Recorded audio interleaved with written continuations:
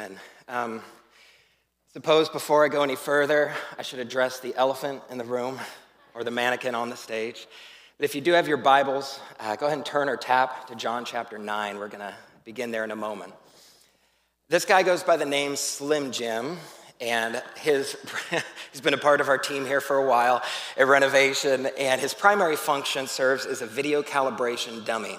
So when we replace a piece of camera equipment or the lighting on stage changes, he stands right here so we can frame the shot, focus the shot, and balance skin tone. He's got beautiful skin. So when he's not serving in this capacity, he hangs out in this back room as our full-time security guard, and I know many of you have been blessed to walk into the back room looking for something and it's about had a heart attack as this guy's staring you down in the corner, okay? But he's out on good behavior today. He's going to help me with an illustration, and if you think it's weird that I give personality to inanimate objects, then I guess you can psychoanalyze me if you want. In your Bibles, at the top of this section on John 9, depending on your translation, you may see a heading that reads something like Jesus heals a blind man or a man blind from birth. How many of you heard this story before? To some extent. Yeah, it's a pretty popular story, and we're going to read through it again today, but before we do, I just want to kind of paint a little context around what's happening here. So if we were to go back a couple chapters into John 7, we see that where and when this takes place is in Jerusalem during a feast or festival called the Feast of Tabernacles. And this is one of these festivals that's open to everyone, meaning both Jews and Gentiles can participate in it. They can enter the temple court together. And the purpose of this festival is kind of twofold. On one hand, it celebrates or remembers God's provision in the past. And on the other hand, it's looking forward with anticipation to the Messiah that was promised for generations to come, right? And so it's kind of this twofold, and what we find is in the middle of this festival or feast, we find Jesus standing in the temple court, and he begins teaching and saying things, kind of alluding to the idea that he might actually be this Messiah that they're looking for. And he's speaking with such authority that people are beginning to believe. And the Pharisees, who were the religious leaders, some of the religious leaders in the time, they started getting scared, and understandably so, right? If someone came up here and started saying, hey, I'm the Messiah, we'd be like, dude, you're a little crazy. And if they began leading people astray, there's kind of this defense mechanism. They don't want people to be led astray by a heretic. And so, but they also realize that he's speaking with an authority beyond human means. And so what do? They begin accusing Jesus of being demon-possessed, right? They're kind of like, hey, yo, Jesus, you're demon-possessed. And he's like, right? It's kind of this back and forth until someone decides that they all need a nap, and so they all go home, it says at the end of chapter 7, except for Jesus, who goes to the Mount of Olives. Now, if you don't know where the Mount of Olives is, I just happen to have a picture. Modern-day Jerusalem, you see where the number 1 is? That's the Mount of Olives. The number 2 is the temple court. So they're not super far away from each other. You can see one from the other, and there's a valley that's kind of hard to see in between them called the Kidron Valley, where the Garden of Gethsemane lies, where Jesus prayed the famous words, not my will, but yours be done. So Jesus spends the night up on the mount. In chapter 8, it says Jesus went back into the temple, and all the people gathered around him, so he began teaching again. Now, I'm not sure exactly how Jesus spent his night, but I have a pretty good idea how some of the Pharisees spent their night. It was on a witch hunt. They were looking for any means to discredit Jesus as possibly being the Jewish Messiah, and they had found a woman caught in the act of adultery, and they bring her before Jesus, and they throw her at his feet with the crowd looking on. And they said, according to Jewish law, according to the Mosaic law, there's a punishment for anyone caught in this type of sin, and it is to be stoned. And what that means is not what it means if you stop by a dispensary on your way home today. It's a little different in Jesus' time. What it meant is, hey, everybody pick up a rock. We're going to take turns throwing them at her until she dies. That's the punishment for this sin. And they thought they had Jesus caught because if he said, okay, go ahead, follow the law, and they killed her, there's one less sinner running around the streets, right? But if Jesus showed her grace, then he couldn't have been the Jewish Messiah. So they thought they had him stuck. They're like, okay, Jesus, which is it, A or B? And what does Jesus say? None of the above. But he's kind of like, okay, if this is how you want to play, I'll play. So I guess whoever of you is without sin, go ahead and cast the first stone. Like the double gotcha. And as we read, as he knelt and wrote on the ground one by one, the Pharisees put down their stones from the oldest to the youngest, and they left until it was just Jesus and the woman amongst the crowd. And he asked her, has anyone condemned you? Has no one condemned you? And she said, no one. He says, then neither do I condemn you. Now go and leave your life of sin. And I love how many encounters with Jesus or God in Scripture do we see that end with a go, right? Because healing in and of itself is not the whole picture. Even forgiveness in and of itself is not the whole picture. There's always a call to action, to go. So she goes, she exits stage right, and I don't know how far the Pharisees had gone, probably not very far, because they file right back in stage left, and they were like, okay, so that plan backfired, so I guess we're going back to our original plan of accusing Jesus of being demon-possessed. And so they do, and what they were trying to do was kind of put him into a corner to say something heretical, to claim that he was actually God, because this whole time he had been kind of saying it without actually saying it. And so they push and they push and they push. And at the end of chapter 8 in verse 58, Jesus says, very truly I tell you, before Abraham was born, I am. You can bring the volume down a little if you want. I can talk loud. I am. And the Pharisees got him. Why? Because who is I am in Scripture? I am is who God told Moses at the burning bush that his name was. I am was the creator of the universe. I am was the sustainer of every living thing. I am was Yahweh, the one and only true God. And here Jesus said, I am. So in verse 59, we read the Pharisees started to pick the stones up again. Probably the same stones they were ready to hurl at this woman, ready to hurl at Jesus. But he was hidden from them, and he left the temple. I thought that was so interesting. It doesn't say he vanished, but he was hidden from the Pharisees. Whether it was a cloak of invisibility or whatever, somehow the Pharisees were blinded, physically blinded to the physical presence of Jesus, just as they had been spiritually blinded to the possibility that this Jesus could be the very Messiah they had waited for generations. Blinded. And as Jesus leaves the temple in the very next verse, who is the first person he meets? John 9, verse 1. He saw a man blind from birth. Coincidence? You may wonder, okay, how did they know he was blind from birth? It's possible, for one, that Jesus is in very nature God, possibly omnipotent. He could have known everything about this man right before he ever saw him. It's one possibility. Another possibility is this man could have been a recurring figure at the gate, right? And so Jesus or the disciples may have seen him before, or they may have heard bits and pieces of his story. But I'm wondering this morning, because Jesus makes such a distinction about that, what if there was something more physically apparent? Something about his countenance, something about his face or eyes, that it would have been apparent that this was not the cause of a degenerative eye disease. This was not the result of an injury. There's no getting around. This man had never been able to see. He was somehow incomplete.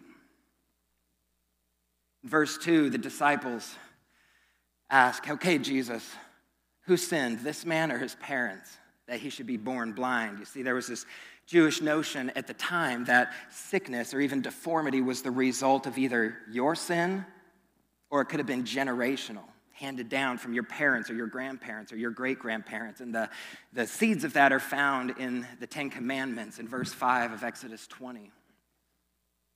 And so they're thinking, okay, who sinned? This man? Although if he was born blind, maybe it wasn't his fault. Maybe it was his parents. So again, similar to the Pharisees, the disciples are, which is it, Jesus, A or B? Jesus says, none of the above. This happened so that the works of God might be displayed or made complete in him. And if we skip down a few verses, we see something weird. Because Jesus spits in the dust. He makes mud from the saliva, and then he puts it on the man's eyes. Which I have to ask, why? We've seen Jesus heal people with a command before. We've heard Jesus say the word, take up your mat and walk. Why the arts and crafts project? Why is Jesus getting his hands in the dirt? That's the question. When else in Scripture have we seen God make something from the dust? In Genesis 2:7, we read that the Lord God formed a man from the dust of the ground and breathed into his nostrils the breath of life, and the man became a living being. Depending on your translation, the Greek word here for mud that we see in the NIV is palos or palos, and it actually means clay. In Isaiah 64:8, we read, yet you, Lord, are our Father. We are the clay, and you are the potter, and we are all the work. There's that word again, the work of your hands.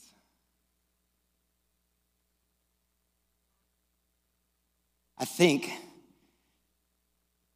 Jesus making clay was a simple way of informing the disciples. You remember what I just said in the temple? That I said, I am? I'm the same God that formed man from the dust. I am the Word from the beginning. I am the one who made clay and formed the man, and my creative work is not yet done. Like Allie just said, the book of Revelation, it's not done until it's done. And he is not done yet. And so, the better way of looking at it, this is fake clay, don't mind me, but Jesus took the clay and continued to form and reform man. Verse 7, at the end of this encounter, what does Jesus say? Go. Are we surprised? Go, he tells them, and wash in the pool of Siloam. Now, the pool of Siloam was used for a lot of ritual or ceremonial cleansing, and it was near the king's gate, so it was often also referred to as the king's pool. And here we have Jesus, the King of Kings, sending a man to be cleansed in the king's pool. Scripture says he came home seeing. And this is not the last encounter that Jesus has with this man. We see later on in the chapter how it moves from a physical opening of his eyes to a spiritual opening of his eyes as he puts his faith in Jesus as the Messiah. So as I began reading up on clay metaphors and stuff this week, I got slightly obsessed. I don't know if anyone ever has a tendency to do that. So naturally, I signed Michelle and myself up for a pottery class. And there's a place down on 24th Street near Zach and Kelly's house, and we learn how to turn pottery on a wheel. Has anyone ever tried this before? Okay, I see a few brave souls. I got to tell you, it's harder than it looks. A few things I learned. Number one, it's really unfair to ask a woman who is 9 months pregnant to sit arched over in this position for hours on end. Second thing I learned is it's messy. It's messy. If you've ever spun with the wheel, you know the water and the clay, it gets everywhere. Your hands, your arms, head and shoulders, knees and toes, the whole kit and caboodle, right? It is a disaster. And what I love about this picture is that Jesus, as the potter, got messy. And it wasn't just physically messing around in the dirt, and it wasn't just even metaphorically the people that he associated with that were deemed unclean, from the prostitutes and the tax collectors. That's where you would find Jesus, among the unclean. But in the simple fact of the incarnation, that Jesus left heaven and entered the mess. So I'm thankful that our potter is one who doesn't mind getting messy. Now, we didn't get to bring our toddler, Wyatt, with us to the thing, so we picked up some fake clay. Look at him rolling the snake.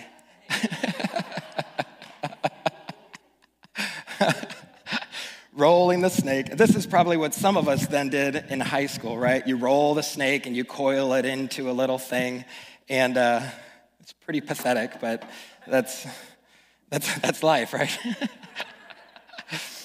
So Wyatt loved playing in the clay. He loved tearing it apart and throwing it on the ground, but he got concerned when his hands got dirty. Those of you who know him know he loves playing in the dirt, the mud, anything, but he hates getting his hands dirty. Or for some of us, we may like the idea of helping people until it gets messy. So thankful that Jesus is a potter who gets his hands messy. Next thing I learned about wheel throwing is it requires a lot of patience, which I am not my strongest spiritual gift. I don't think it is one, but maybe it is. Is it? Gift of the Spirit. Don't have it. But there's this, if you've done the wheel throw, and you know when you first go to center your clay, you hit the thing to like full throttle, right?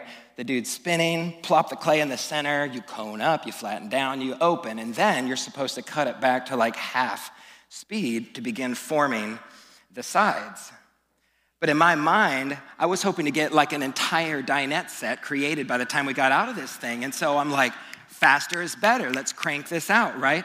And how many times did our instructors say, slow the wheel, Josiah, slow the wheel. And sure enough, I'd pinch it and a piece would come flying off. And then I'm like, well, now I got to do it even faster to catch up with, how easy it is for us to run ahead, full throttle into something, not even realizing the destruction that we may bring on ourselves. But when we allow Jesus to be our potter and to mold us and to shape us, he goes at a much more patient pace. Next thing I learned, it is harder than it looks on Instagram. It is so hard. After fighting with this thing and wearing it everywhere, it was time for cleanup. My apron was a disaster. My everything was a disaster. And I'm there pulling chunks, like a full set of dishes out of what I could have made, probably. And so one of the instructors during cleanup, they sit down at the wheel next to me and they just start messing around and just like, oh, you want a Ming Dynasty era vase style? No problem, It's just like, I realize I'm not a potter. And I'm so thankful that I'm not the potter. As much as I like to try to form my life around my desires, my ambitions, my dreams, we are much better hands when we put our lives in the hands of Jesus, the potter. So in light of my newfound obsession, apparently, with clay, I have 3 clayful questions for us today. I know it's corny, but sometimes corny sticks, okay? So the first question is this: are you moldable? Are you teachable? When the clay would get too dry, it would crack and become useless. If it was oversaturated, it would just make a terrible mess everywhere and begin to fall in again. Are you moldable? And if so, is Jesus your potter?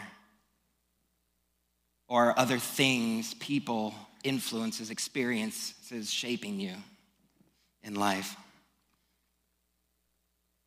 Are you moldable? Number 2, are you useful?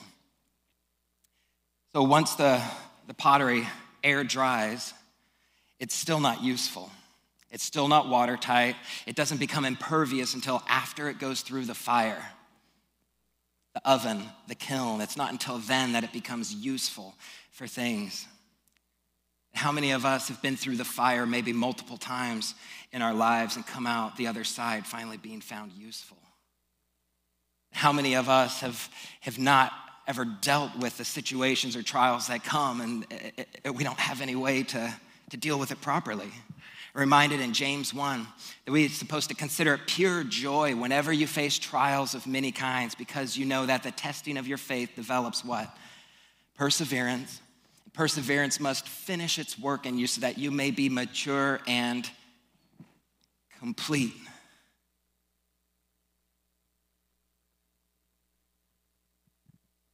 Bring it on.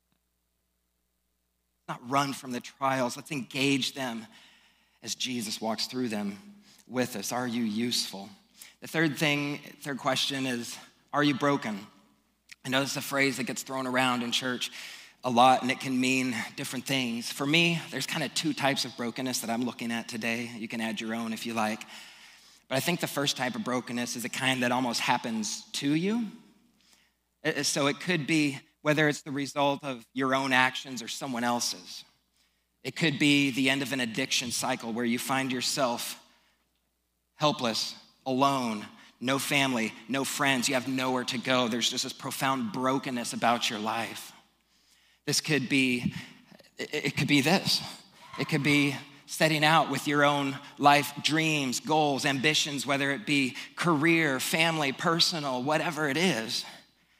And the more that you've shaped your dreams, the more that you've tried to create the structure in your life, you've set goals, and yet it seems like setback after unforeseen circumstance comes, and it just crushes your dream. And in Psalm 22, verse 15, the psalmist writes, my God, why have you forsaken me? My mouth is dried up like a potsherd. A potsherd is a shard of pottery. My tongue sticks to the roof of my mouth. You lay me in the dust of death. Can you hear just like the crushing defeat? And if that's you this morning, the good news is this. As I understand it, the strongest pottery is made with pieces, shards of old broken pottery mixed into it. And if we are willing to put our lives in the hands of Jesus, the potter, he can form and reform and build us into something even stronger and more resilient and more useful than ever. The other type of brokenness that I thought of this morning is the kind that we have to choose to enter into. Whether you're a self-made person and you've raised yourself up by your bootstraps and accomplished certain things, and you just somehow neglected the fact that there are people who can't do for themselves what you have done. Or whether it's over this last season, you've spent so much time focusing on you and yours, from making sure your family has what they need, and somehow the cries for help have gotten lost in the peripheral. No greater picture can I think of this type of brokenness than the picture of Jesus on the cross. Scripture says he chose, and his body was broken, and his blood was poured out for the forgiveness of our sins. And once a month here at Renovation, we celebrate something called the Eucharist, or the Lord's Supper, or communion, where we have bread and juice that are symbolic of Jesus' body and blood that were broken and poured out for us, and we share in it together. We do it in remembrance of what God has done for us, but the other part of that is sharing in it. Symbolically, when we receive the elements, we're effectively saying, okay, God, I remember that you were broken and poured out for me, so now I choose to be broken and poured out for others. Often in Scripture, we see where God hears the cries of people and then responds. Sometimes our Eucharist, or our holy discontent as it may be, sometimes it starts by hearing a cry.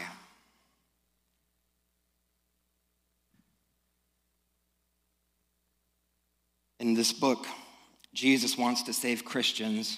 I want to read a little excerpt as they talk about the cry. It says, when we hear the cry, everything changes. You can live anywhere, you can work anywhere, but if you hear the cry, everything changes. Because when we hear the cry, we're with God. When God gets Moses' attention and lays out for him what liberation is going to look like for his people, he tells Moses, go. Listen and then go. And this going will take a multitude of forms. It will involve risk. It will mean conversations with people who are nothing like us, and it will cost something because the Eucharist always does. It isn't just about trying to save the world. It's about saving ourselves. It's about saving ourselves from the kingdom of comfort, from the priority of preservation, from the empire of indifference, and from an exile of irrelevance. Jesus wants to save our church from thinking that the priests are somebody else. Instead of standing at a distance and saying someone else, it's stepping up and stepping into the invitation to the risk, to the suffering, and to the joy. The suffering, the cost, comes from hearing something that rings in your head and heart with such force that you can't stop hearing it. It comes from being captivated by a great cause, one so massive and compelling that you'd sell everything you have to be a part of it. How many of us this morning have a call like that? According to the CDC, today in America, 39% of the babies born will be born to a single mom or an unwed mother. In parts of the Bible Belt, it's higher than that, upwards of 55%. But 140 years ago, in what we call the Victorian era of America, this was not the case. 140 years ago, to be a single and pregnant woman was to be an outcast from society. It was to bring shame on your family, and many parents actually disowned their daughters for finding themselves in a situation like this. Society labeled these bad girls fallen women, and often their children would be taken from them so they couldn't corrupt their children. Sometimes they would be left on church steps because they didn't have the means to provide for them. In best case, these women would be forced into secrecy to silently suffer their sentence. Until a small group of Christian ladies in Minneapolis heard the cry. You put that, there you go. I'm going to read excerpts from an article I found earlier this week. In July of 1876 in Minneapolis, a small group of upper-class women known as the Sisterhood of the Bethany, a Quaker religious society, joined together to establish the Bethany Home for Fallen Women with the hope of giving unwed mothers a second chance. The basic premise of the Bethany Home was to help women who had become pregnant out of wedlock, whether through sex work or by failed relationships. Upon entering the home, they signed a contract for a year and agreed to obey the house rules, although the participants could choose to leave. Once their infants were born, every mother was given the choice to either keep their child with assistance from the staff at the home for the next 3 or 4 months, or to place their child up for adoption. Over the next decade, the Bethany Home became a pillar of the women's community of Minneapolis. The home's founders, Charlotte Van Cleve and Abby Mendenhall, began targeting the powerful men running the sex industry rather than blaming the young woman who had been coerced into the profession. Once, when interviewed by a newspaper regarding the integrity of the fallen women, Charlotte memorably remarked, "Where are the men who make these girls what they are? Go find them in our business marts, drawing rooms, and churches. Men are getting rich on the toil and tears of famishing women and children." With the mindset of targeting the source of illegitimate birth, Charlotte and Abby took advantage of the already established laws and turned them into their favor. And in the 1880s, the city of Minneapolis enacted fines against known houses of prostitution and brothels within the city limits. This meant that these locales had to pay monthly fines to the city to continue operation. With money always being in short supply at the Bethany home, the women set about to turn the tables on the stigma of fallen women. Charlotte and Abby convinced the city to give them 2/3 of the monthly collected fines to help fund the Bethany home, directly supporting the women who were victims of the industry. With a solid budgetary plan and a persuasive argument, the women were victorious and acquired funding for years to come. Now, eventually, after Abby and Charlotte's deaths, the home closed, but not before helping an estimated 8,000 women, and presumably 8,000 children at least, along with that, lives that were impacted because they heard the cry, they found their Eucharist that they were willing to be broken and poured out for in their time, and they made the difference. What is your Eucharist? As the band comes, in a moment, we're going to sing and reflect, and some may want to respond. And after we sing, Allie, would you mind closing this out? That'd be all right.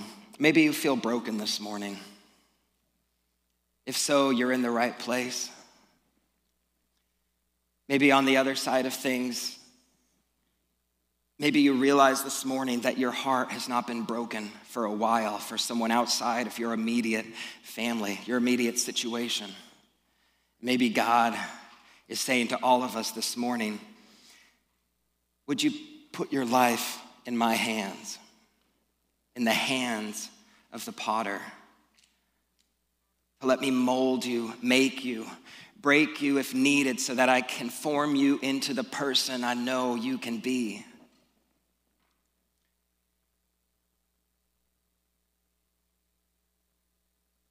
Reminded of an old song we used to sing in church when I was growing up as a kid. We don't have it, but I'm going to sing a quick blip of it here for you. Change my heart, oh God, make it ever true. Change my heart, oh God,